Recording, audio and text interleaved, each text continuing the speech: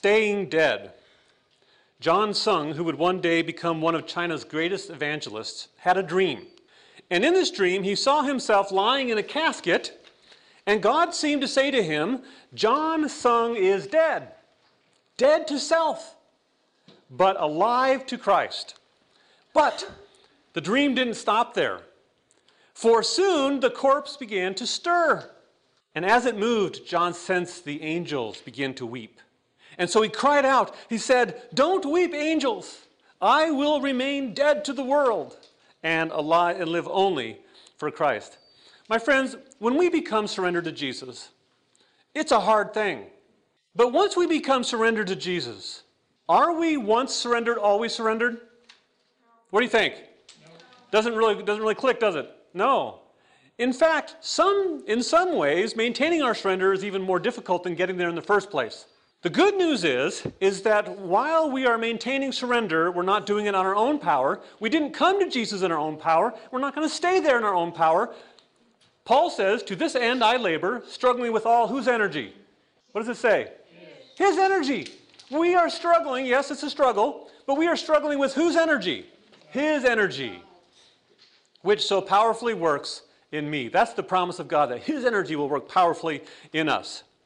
Entering the small gate of surrender is hard, and Jesus says, "Few there be that find it." So it's important that we surrender our lives to Jesus.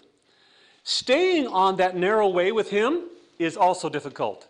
And so what we're going to talk about this afternoon are some practical things that can help us to stay on that road. And I'm going to share with you my surrender meltdown. Okay, it's not a pretty picture, but I'm going to share with you a little bit of my testimony. It is so easy for us just to settle, just for our passion for Christ to kind of just, day by day, just a little bit, we lose it, we become from hot to lukewarm without even knowing it. And so we have to keep this surrender going. The reason that we have not more of the Spirit and power of God with us is that we what? Feel let's read this all together, all the red part there. Too well satisfied with ourselves. With ourselves. She goes on to say, there is a marked tendency among those who are converted to the truth to make a certain measure of advancement and then settle down. I hate those words. Those words should cause terror in our hearts, that we would settle down from this passion that God has given us into a state of stolidity where no further progress is attained. My friend, in some ways, time is on the devil's side, because the devil doesn't care if we're surrendered as long as he can slowly get us out of it without us hardly even knowing it. Becoming surrendered is difficult. It can be one of the most challenging experiences of our life, but staying surrendered is also challenging. We must fight that settling. And the consequences of losing our surrender is pretty tragic. In fact, the Bible says that, for if after they have escaped the defilements of the world by the knowledge of the Lord and Savior Jesus Christ, they are again entangled in them and are overcome, right? The last state has become worse for them than the first. So, staying surrendered is important. We don't want our last state to be worse than the first. The bad news is that when we die to self, self doesn't die. That's the bad news. Sorry to say that. When we die to self, self doesn't die. It is relegated to the dungeons. It's taken off the throne of our life. It's relegated to the dungeons, but self doesn't die. It calls out to us. And guess what? By nature, we are attracted to self. We want self to be on the throne. We are addicted to selfish choices by nature. And all we have to do for self to get back on the throne is to neglect to maintain that surrender that God has brought us to. Ellen White says that there are those who for a time are successful in the struggle against their selfish desire for pleasure and ease. They are sincere and earnest, but grow weary of protracted effort, of daily death, of ceaseless turmoil. Indolence seems inviting, death to self repulsive, and they close their drowsy eyes and fall under the power of temptation instead of resisting it. It's so easy for us to get to that place where we close our drowsy eyes. By God's grace, we need to fight that inclination. So I'm going to share with you my personal testimony. It's embarrassing, and it's not pretty, like I said, but I think it's important for me to share with you what happened to me so that you can either take courage from it or you can learn from it to avoid the same mistake that I made. 4 years after my surrender to Jesus, I walked out of surrender. And I did it knowingly. I did it on purpose. And it was my own fault. I began to do something that the Bible explicitly warns us not to do. In Proverbs we read, "Do not let your heart envy sinners, but live in the fear of the Lord always." When I surrendered my life to Jesus, He miraculously transformed my life and gave me victory over many of the sins that were besetting sins to me that I had not been able to get victory over. He gave me victory over all those. And I shared with you last time some of those victories over food for me and movies, things like that. I had many besetting sins and bad habits in my life, and God gave me the victory over them. But over time, I began to lose the joy of that victory. I began to lose the big picture. I began to think, my fellow Adventist here is a Christian. He's a good person. He's watching movies all he wants. Doesn't hurt him. This guy over here is eating pizza, and I love pizza. I'd love to go back and do that again, even though I know it's not healthy for me to do. So I began to envy sinners. I began to think, oh, wow, these guys around me, they're all doing it. Why can't I do it? And that is a very unhealthy place to get. I remember distinctly, this is a terrible story. I hate to share this. I was in a conference in Seattle, Washington, and I was walking down the street on a walk between the convention, and there was this homeless guy sitting there on the side of the street, and I began to say, wow, what a life. And then you know what popped in my mind? You will not believe what popped into my mind. Well, at least he can watch movies if he wants to. Where in the world did that come from? God had given me the victory over movies. I was happier without movies. Movies were life-stealing pleasures for me. Where did that come from? I began to envy sinners. And my friends, that is not a good idea. It is a bad place to go. So, over time, I had forgotten the miracle of transformation. I had lost my joy in what Jesus had done for me, little by little, a little. It took 4 years for this to happen. I was actually living in a first-class Christian relationship with Jesus, and I began to look back in coach class and wonder what I was missing back there. Yeah, I know. That's the nature. That's sinful nature. I hope I'm not the only person in the world that has that problem. But anyway, so this is how it happened. This is how my downfall happened. It didn't happen all at once. There was this video game that I really liked to play. And it was one of those things that I had given God when I gave him all my choices. I said, this video game is not really that harmful. It's not really that evil or anything. It just took a lot of time. And I began to realize that this time was better spent in other things. And I also realized that playing that video game made it harder for me to enjoy the Bible because the video game is exciting. But the Bible is more deeply satisfying but not as exciting. And so when you have these stimulating things, it makes it harder to enjoy Scripture. So I gave God that choice, and I began to not play that game or any video game. And that was great. God was good. Well, there came a time when some relatives came to visit me. And they had children, and we had children, and we were wondering what we could do on Saturday night together. Something that would be fun for the whole family and get together, kind of a camaraderie, team-building experience, And this game actually works perfect for that. This game is a multiplayer game. You can do over the internet together. You can all work together. It's really a cool game, except that I had given God this game for good reasons. He had taken it from me, and I was glad to give it to him. But now I said to myself, oh, well, it's just a little thing. It won't be that big of a problem. We'll just play it while they're here, all these rationalizations. Well, when they left, I didn't stop playing. I kept on playing the game. And my conscience really got me. And the more I played it, the more my conscience got me. And the more I fought that conscience, I began a very quick slide down. If I'm already disobeying God in this video game, I might as well eat the food that I want to enjoy, and then that just led to something else, and something led to something else. You open one little gate to the devil, and he's going to come in and undo all the good work that God has wanted to do in your life. If you leave a crack open for the devil, he will slither through, and he will get in, and he will try to destroy you. And guess what? Remember that wonderful verse I shared with you last time? Submit therefore to God, resist the devil, and he will flee from you, James 4:7. Guess what? Didn't work anymore. I tried to resist the devil. It didn't work. Why? What's the first part of that verse? Submit, therefore, to God. That was gone. I had stopped submitting. I had actually chosen bad choices in my life, and all of a sudden I was powerless. That's how it works. You must submit before you can resist the devil and have the devil flee from you. Well, God did not give up on me. And I didn't even give up on God. I knew that I was outside of surrender, but I wanted back in. I knew that I didn't really want it that bad enough yet. I was still enjoying my game and my unhealthy food. But you know what? God kept working on me. God kept working on me. He made me unhappy and unsatisfied with my life. He helped me to begin to miss his goodness and his blessings. And there came a time when my craving for God became again greater than my craving for the world. And I resubmitted my life to Christ. And he got hold of me, and he took good care of me. That's not the only surrender meltdown I've ever had, but they have happened a couple times. They're very rare, but we have to watch out for those. We have to watch out for those very carefully. Surrender requires constant upkeep. We cannot even step to the littlest bit on Satan's ground. There was once this group of students who wanted to visit a coal mine, and they had this grizzly old miner who was going to give them this tour of this coal mine. And one of the girls wore this white dress, beautiful white dress. And she said to the guy, to the coal miner, "Is it okay for me to wear this white dress down there?" And he said this. He said, "There's nothing to keep you from going down there with a white dress, but there's considerable to keep you from coming back with a white dress."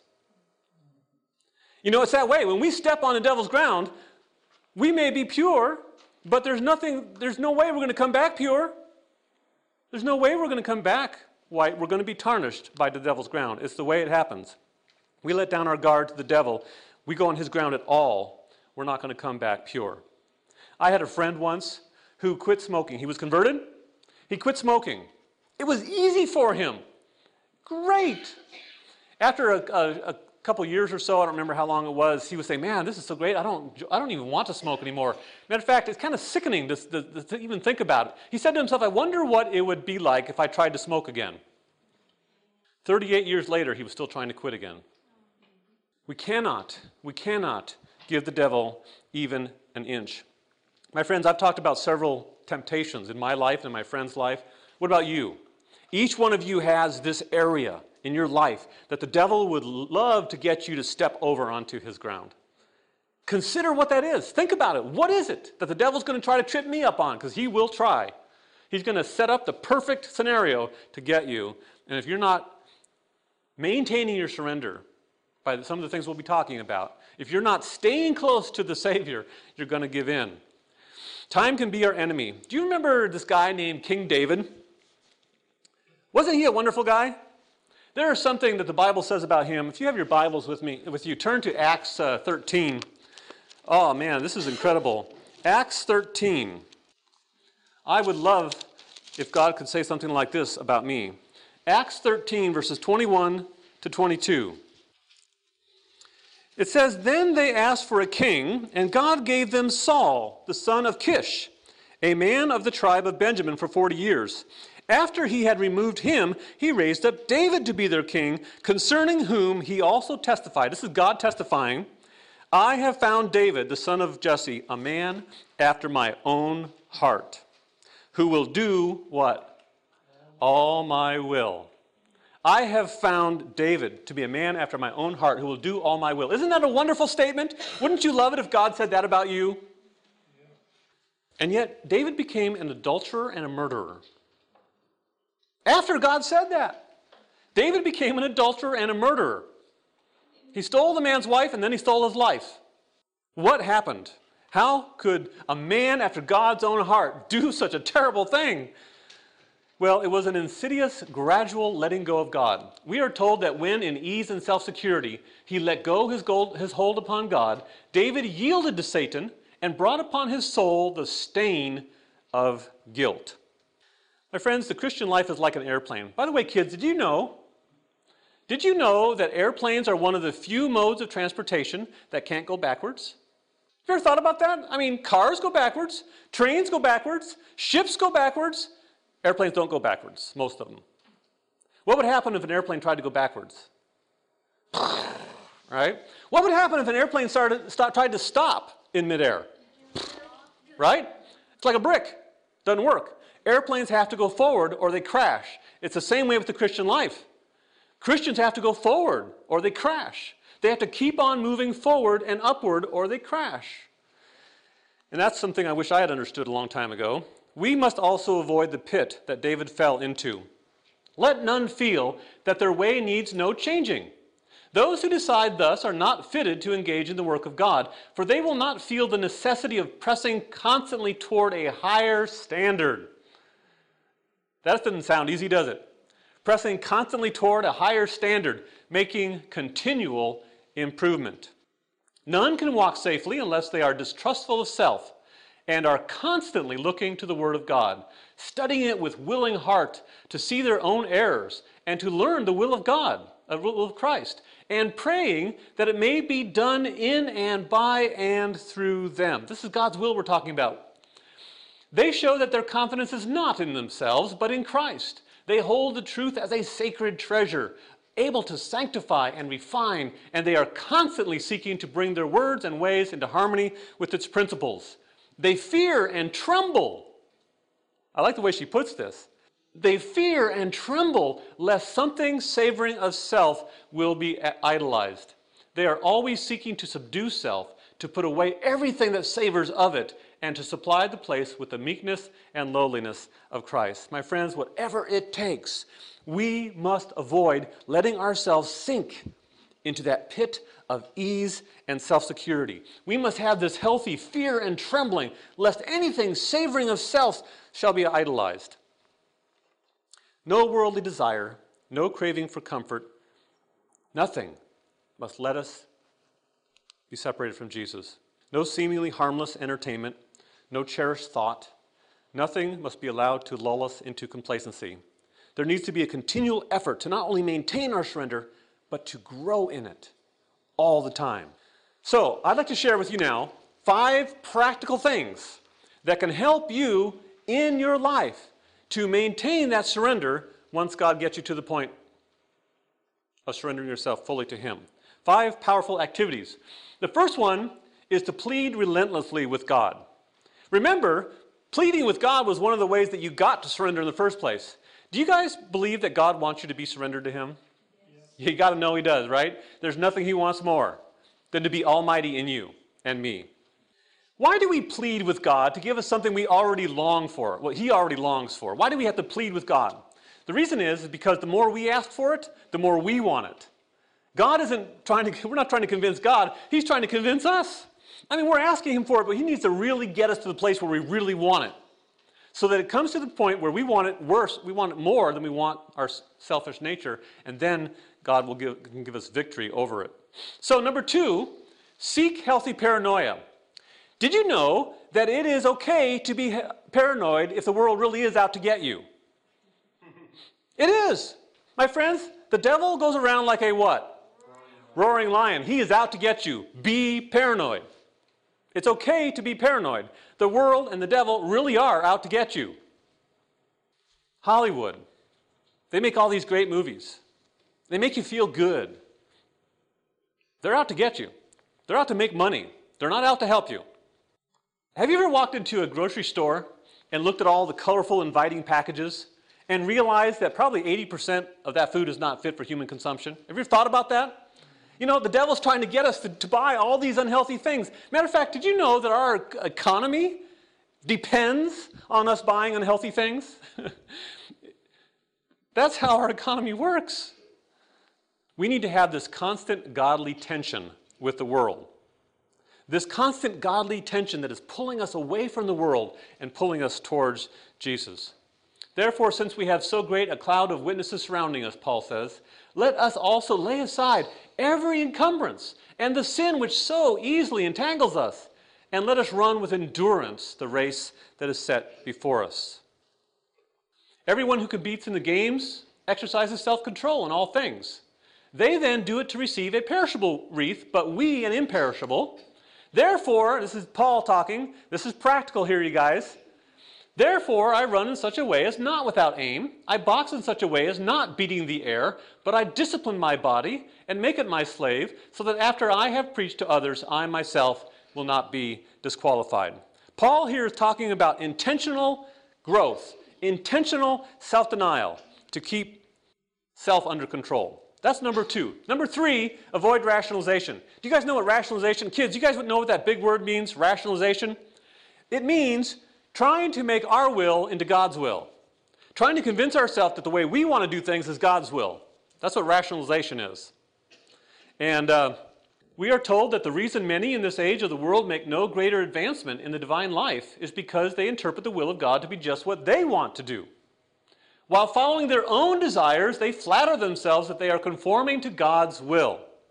These have no conflicts with self. My friends, that's a bad place to be. That's a very sad place to be, to have no conflicts with self. Benjamin Franklin, you guys will love this story. Benjamin Franklin tells this story about one time when he rationalized. And he writes it like this. He said, in my first voyage from Boston, they were in a sailing boat. Back then they didn't have those big ships with the engines and the steam and all that kind of stuff. This was a sailing ship. They were becalmed off the Block Island, which means they had no wind in their sails, so they were just sitting there. Our people set about catching cod and hauled up a great many.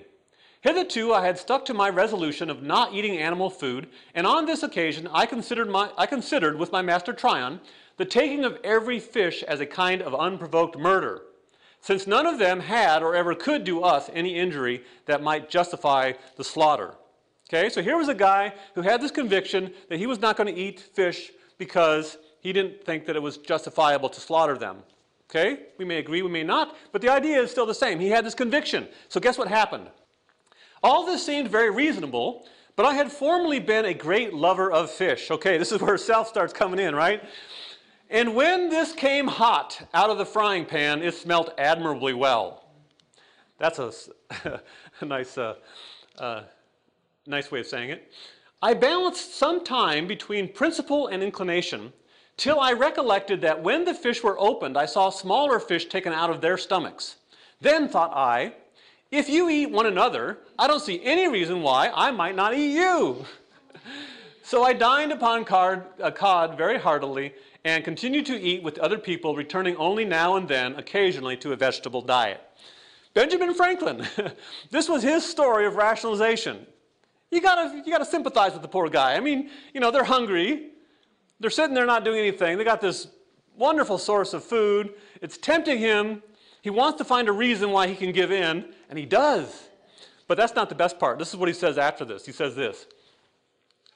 So convenient a thing it is to be a reasonable creature, since it enables one to find or make a reason for everything one has a mind to do. Isn't that true? We are reasonable creatures, and we can, if we try hard enough, find a reason to do what we want to do. I once heard a story, it was probably fictitious, but it was such a good story, I have to share it. This guy wanted to lose weight. He asked the Lord if it was his will to eat donuts, because he loved to eat donuts. And so he said to the Lord, if you don't want me to eat donuts, then don't let there be any parking spaces at the donut shop when I drive by on my way to work. Guess what? It turns out God did want him to eat donuts. Because every time he went by that shop, there was a parking spot. Miraculously, there was a parking spot. Now, sometimes he had to drive around the block 15 or 20 minutes, but he always found a parking slot, right? He was able to find a way to rationalize his way to eat those donuts. It's the same with the Christian life. So, plead relentlessly with God. Angel wrestling prayer. Don't let God go until he blesses you. Be paranoid of the world and the devil, because they are out to get you. And avoid trying to make what you want to do God's will. Rationalization. The fourth thing is practice self-denial. Self-denial is a great privilege, and we're going to be talking more about it in our next presentation. But self-denial keeps us from this settling thing. You know, it's so easy for us to settle over time, but self-denial gives us practice, practical application in this self-denial, keeping self, under control by God's power. In our diet, by the way, we have built-in self-denial. Did you know that? Yeah, we'll talk more about that later. But the best self-denial is self-denial for the good of others. Lay aside the heavy burdens of worldly care and perplexity, and take his yoke, which is self-denial and sacrifice for the good of others. Did you ever wonder what Christ's yoke is? It's self-denial and sacrifice for the good of others. One reason for my, so that was number 4, the self-denial. We'll talk more about that, like I said, in the next presentation. But the 5th thing that we can do, practical thing that we can do, is to praise God. One reason for my surrender meltdown was that I had begun to forget what God had done for me. I had started to lose sight of the miracle of transformation that God had performed in my life. And that's because I was not spending enough time praising Him. Praise God. Praise Him in your prayers. Praise Him in your singing. Praise Him all you can. Remember what He has done. Remember what He is doing, because praise can help keep us from settling. Sometimes it's easy for us as humans to say the grass is always greener where? On the other side of the fence. Other side of the fence. You know where the grass is greenest for the surrendered Christian? Right where they are. For the surrendered Christian, right where God has put them is where the grass is greenest. You can depend on that. I was neck deep in the greenest grass around, and I was looking for other green grass, and that made no sense. So practice praise. Spend quality and quantity time praising God every day. So, maintaining surrender is not easy. It's our natural tendency to settle. And like an airplane, we can't. We have to keep on going forward, otherwise we will crash. This is not a comprehensive list of ways to keep from settling, but it's a good start. Plead with God relentlessly. Seek healthy paranoia. Avoid rationalization. Practice godly self-denial. Practice praise. These are all ways, and there are others, and I hope that you are creative in finding these ways that we can practice, that we can keep from settling and maintain this love relationship with Jesus. Each of us has our own way of struggling with this. This was my personal story. You may have a completely different story, but the devil will get us any way we can, and Jesus will keep us any way He can. All we have to do is let Him. Let's pray. Heavenly Father, thank you so much that we can become surrendered to you and that we can let you be Almighty God in our life. And thank you, Father, that you can keep us that way, that you can keep us abiding with you in the center of your will. There's no better place to be. Thank you so much, Father, for that blessing. We pray that you will teach us how to do that and that you will help us to become experts at maintaining surrender. Through your grace, through your power, through your wisdom, we thank you for these blessings. In Jesus' name, amen. This media was brought to you by Audioverse, a website dedicated to spreading God's Word through free sermon audio and much more. If you would like to know more about Audioverse, or if you would like to listen to more sermons, please visit www.audioverse.org.